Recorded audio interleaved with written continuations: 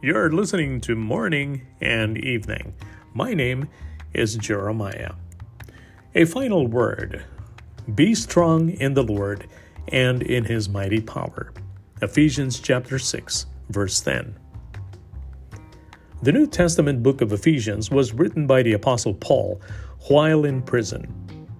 Chapter after chapter, Paul gives the Ephesian church and subsequently the body of Christ encouragement, instructions, and exhortation to walk as fruitful followers of Christ and to serve in unity and love in the midst of persecution. Paul ends his letter with a final word: be strong in the Lord and in His mighty power.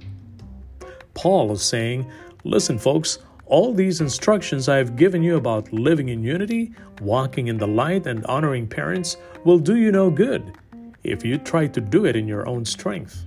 Rather, be strong in the Lord.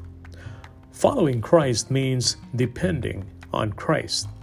Serving in love means understanding the love that causes one to lay down his life for others. Honoring parents means understanding the relationship between God the Father and God the Son.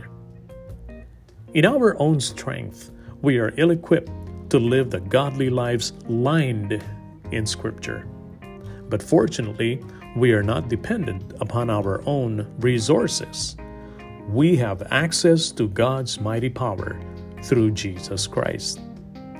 If we are strong in Him, we can do all things. And so goes today's edition of Morning and Evening. My name is Jeremiah. Fresh insights and timely reminder from the Word of God. Join me again next time. Until then, stay strong, be well, and have a wonderful day with Jesus.